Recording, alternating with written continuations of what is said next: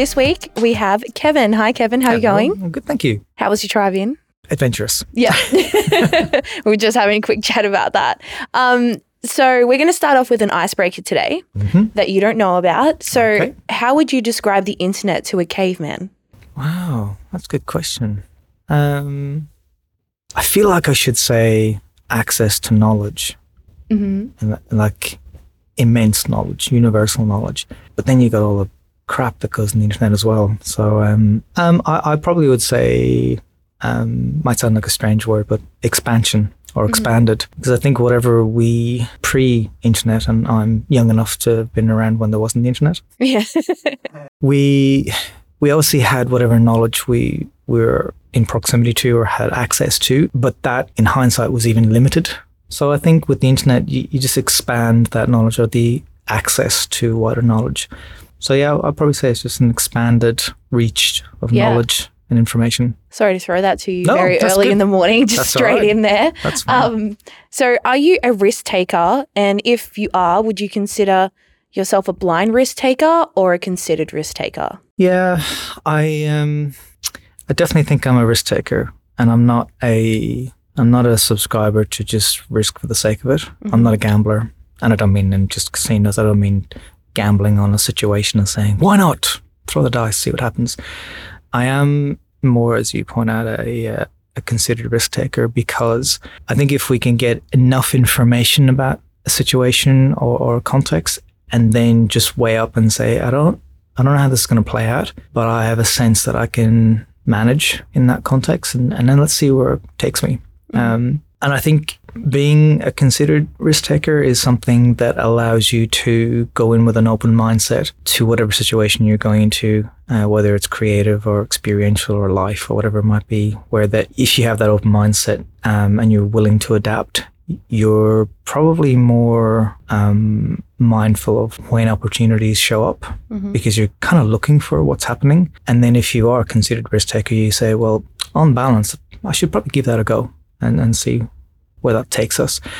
And the other reason why I think being a considered risk taker has probably been good for me in my career and in my life is that not knowing where things are going to end up is actually way more exciting than wanting to know what the end of the story is or wanting to know where you're going to end up, because it takes you to places you would never expect or have planned. Yeah. I mean, it's definitely scary not knowing, but it's also exciting. Yeah. There's been many considered risks I've taken that I've been terrified but excited as well. Yeah. And I think that's when you know when you're either doing something interesting or important or at the very least where you're growing.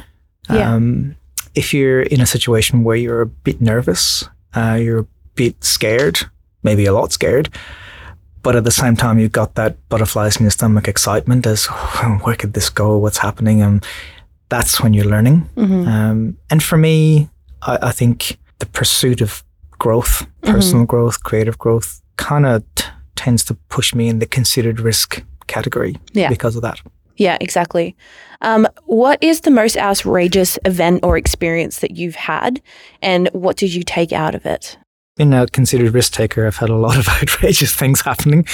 But one that we spoke about previously that really jumps to mind is a little bit of a longer story, but I'll try and condense it. Yep. I was working as Joint Creative Director of Saatchi Design and Saatchi & Saatchi Sydney, where we are today. Yep.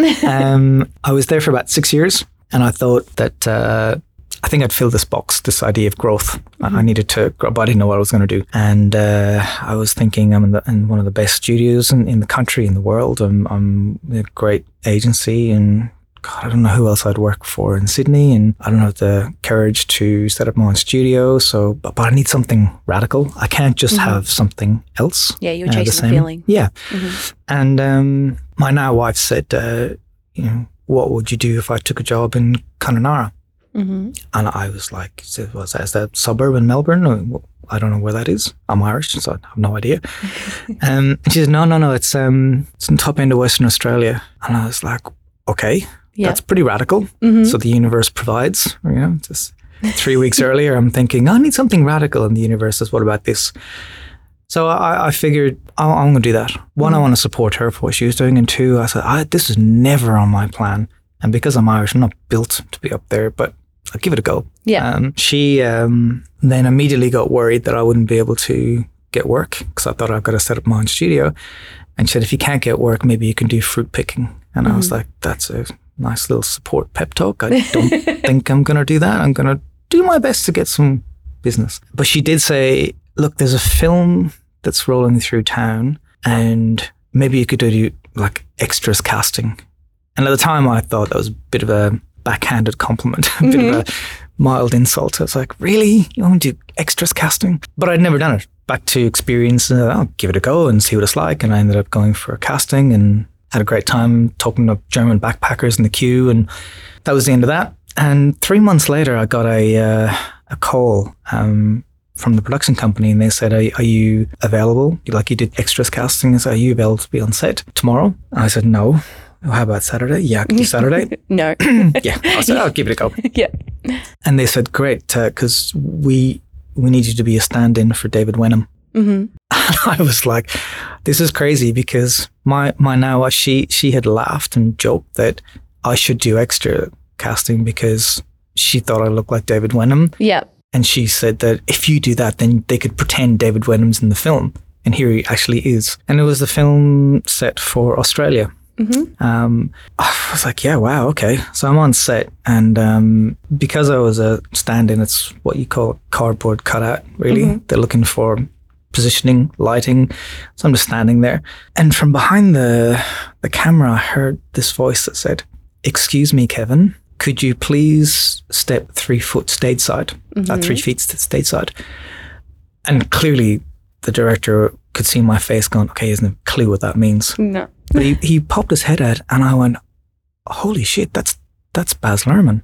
So I can actually claim that Baz Luhrmann directed me. That's official. Put that on the CV. Yes. But what I thought was amazing, and this is kind of the interesting side of it, I was a stand-in, cardboard cutout on a set in the middle of nowhere with lots of stars. There was Nicole Kidman, David Wenham, Jack Thompson, and Baz Luhrmann took the time to ask the crew, what's that guy's name? And then he called me by my name and was incredibly polite and incredibly considerate that I'm not a professional actor, so I don't know what he's talking about jargon-wise. And I just went, wow, my respect for him just went through the roof. Yeah, wow, that's huge. He could have just said, oh, excuse me, sir, or you, can you move left?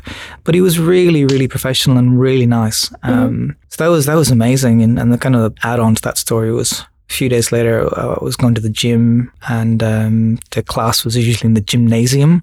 And then there was a gym aside to it. And our class in the gymnasium was cancelled. But the lady said, do you want to go to the gym? I know you're not a member, but do you want to go in? Because your class is cancelled and you didn't get the email. Yeah. Everybody else is gone, but you're here at 5:30 in the morning. So I went in and there was 2 people in there and one of them turned around and it was David Wenham's double, a guy called Glenn, and he looked like David Wenham. And the other one was Hugh Jackman. So I'm in the gym hanging out with, and I've got a mutual friend with Hugh Jackman. So we ended up chatting and working out and chatting. And I'm in the gym thinking, far out, I'm working out with the Wolverine. This is nuts. And just before I was finishing, the door burst open and Keith Urban came through with his entourage. And I was like, this is weird. I'm in the middle of nowhere with Hugh Jackman, Keith Urban. It sounds like a dream. Yeah, it was really interesting. Yeah. It was really fun. And for those who don't know where Kununurra is, it's in the top end of Western Australia, and the next nearest hub, urban hub, is a 1-hour flight in either direction. The town itself is about 4,500 people. Yeah, and that's about it. It's beautiful. Wow. It's beautiful, but it's remote. Yeah, would you say your learnings from that is just dive in and? My learnings from that are when the universe provided that radical sort of opportunity. Yes, I was scared, to go to your point earlier. I had no idea what I was going to do. I had to set up a business, so I wasn't planning on doing any of that. Had I not gone, so many different experiences, including what I just described, would not have happened. So for me to reflect on what the lesson was, or what it was more validation to take that considered risk, to not only see what might happen, but try and make it work. And, in the weirdest, strangest, way. What I could have taken as an insult from my wife, go and do extras casting, ended up being this incredible experience I would never have even thought about doing. Yeah. So the lesson will be more of a validation of considered risk and just going with what the universe throws at you. Yeah. And just to follow on from that, have you ever met an idol or someone's work who you admire? And what was your encounter and what learnings did you take out of that as well? Yeah, I've been very, very lucky. Over my career, I've somehow found myself in the position to have met many, many of the people who I look up to or respect.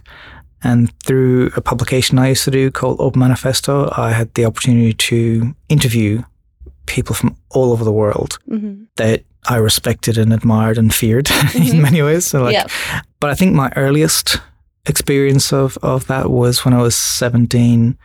I'm Irish, and just growing up in Ireland and going to design school in Ireland, the mecca for design was London. So I was like, I'm going to London eventually when I graduate. But before I graduated, I went to London to meet a gentleman by the name of Vaughan Oliver, who's an incredible designer, sadly passed away a few years ago. And he was the designer for 4AD Records, which had the Pixies, Dead Can Dance, now people like Gang of Youths. That's Gang of Youths. that's the record label. Yeah.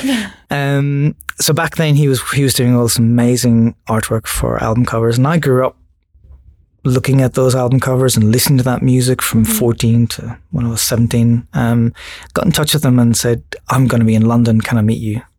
And they said, yeah, sure. So I went over to London. I got lost on my way, and I had to contact them and go, I'm lost. I can't get there. And there's no problem. How about coming 2 days time? I said, okay. So I made sure I knew where I was going and got there early, and I rocked up, and Vaughan Oliver sadly wasn't there that day. Yeah. But his assistant, Chris Bigg, was. And I was a big fan of Chris Bigg as well. And Chris said, oh, I'm really sorry, Vaughan's not here, but come on in and we'll have a chat. And it was Friday evening, afternoon. We came in and he was showing me work that they were working on and process work and a whole range of things. And then he said to me, I'm just going to get some stuff. So stay here and don't move. I was like, okay. So off you went. Came back in about 5 or 6 minutes later, and he said, wow, you didn't move. I was like exactly where I was so scared. Yeah. So we were chatting away and came to the point where we had to wrap up. And so here's one of my kind of idols. Definitely Vaughan Oliver was, but Chris was an idol of mine. And he just turned to me and he said, so what are you doing now? I said, I just got to head down to the train station and I'm going to head back into London Central. And he said, oh, do you mind if I walk with you? And in my head, I was like, I'm 17, I'm a nobody, and this is Chris Bigg, and he's asking me if he can walk down the street with me. And I was like, hell yeah. Of course, yes. So we started walking down the street, and we were chatting about the bands that I loved and he worked for and Vaughan worked for and all this. And he said, the interesting thing is when we see all these bands on stage and all the fans are in there and they're idolizing these people, and there's a kind of a barrier between the audience and the stage because they're gods on stage and we're all in the audience and looking up going, wow. And he said, but we work with them and, you know, you just realize, and he just turned around to me and he stuck out his index finger and he put it into my shoulder and said, they're just people. And at that moment, I think I learned a big lesson that no matter how we view people, how we put them on pedestals or how we fear them, they are just people. Yeah. And I think that at age 17 helped set me up for what I didn't know then, but a career ahead of me where I'm talking to people like Stefan Sagmeister, Edward de Bono, Noam Chomsky, Errol Morris, you know, all these amazing people who, had I not had that little lesson, age 17, I probably wouldn't have had the courage to just reach out sprinkled with a lot of naivety and overreach. Yeah. But I think that little lesson prompted me to say, these people are not beyond talking to, at least. And I think that was probably, even though I didn't meet my idol at that time, Vaughan Oliver, meeting Chris probably gave me a lesson that set me up for life, actually. Yeah, wow. That's actually a really great lesson. And lastly, just to wrap up, beyond the title, who is Kevin?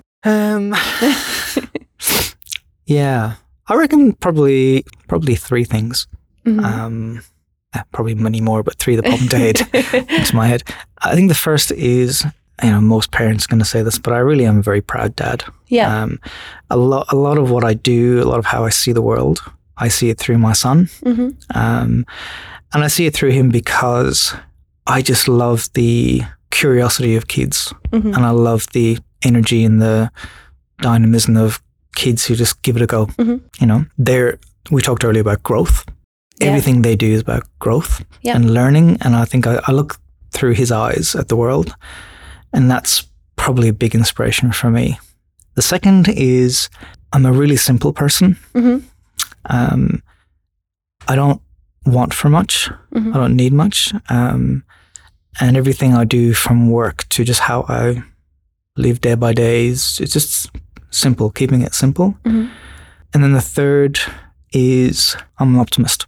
Yep. I know most designers and creatives or artists or whatever are optimists, but I think since I can remember as a kid, I've always been optimistic about what can happen.